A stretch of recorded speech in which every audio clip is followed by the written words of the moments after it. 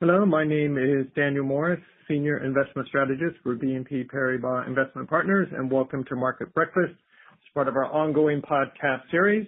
Of course, this week the big news is the results, at least of the first round of the French elections that so far the markets have reacted to by going into, shall we say, a risk-on mode, generally higher equity prices, lower spreads for French and particularly Italian government bond yields, and higher yields for government bonds. So the concerns that some investors had seem to have been allayed for the time being. Of course, we know we have another round to go.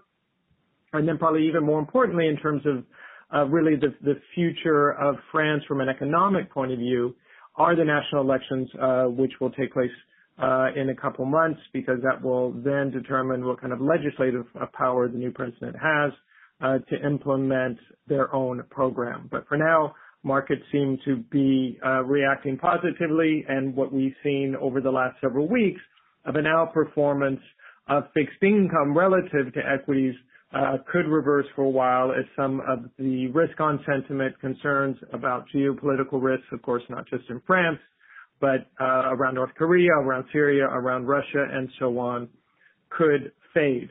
Now, another key factor in all of this, of course, has been what's happened in the U.S. and the disappointment that a lot of investors felt relative to the ability of the Republican Party to pass some of their initiatives. The markets have priced in a lot of optimism about their ability to do that, have since then been somewhat disappointed. So still very much watching what the Republicans plan to do and what they're able to do, a lot that's ahead of them, be it Obamacare, be it tax reform, deregulation, and so on.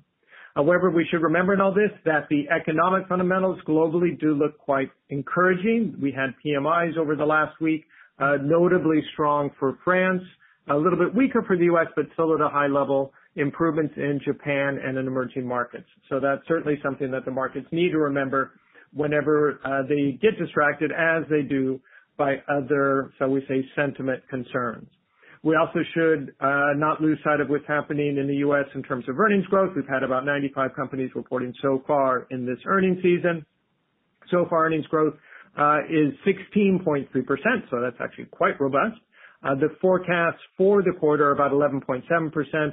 And also estimates, results are coming in ahead of expectations. So you have that ever necessary popular earnings surprise that you generally need to see in the markets. And as we tend to get, that's what's happening this quarter as well. Companies beating estimates, consensus estimates that analysts have. So that's kind of more the positive perspective for this week. That said, we do need to keep in mind there are still concerns that are out there. We know we have an Italian election coming up at some point between now and the first part of next year. We saw how markets reacted ahead of the French election. It's certainly conceivable that they will do the same ahead of the Italian election. So we don't know when that's going to be, but it's something to keep in mind. The last point that, of course, we need to mention is the decision to hold an early election in the UK. And what's notable about that is the effect it had on the markets. The sterling rallying on the news. And that's been interpreted as the markets believing there's going to be a softer Brexit, so a stronger sterling. But that's then translated into weaker UK equities, as generally speaking, the correlation has been positive for weaker sterling and therefore stronger equities, and we had a bit of the reverse of that. So we'll see whether or not that persists. So thank you very much for dialing in this week. Look out for our next edition of Market Breakfast in our podcast series. Thank you again for tuning in, and goodbye.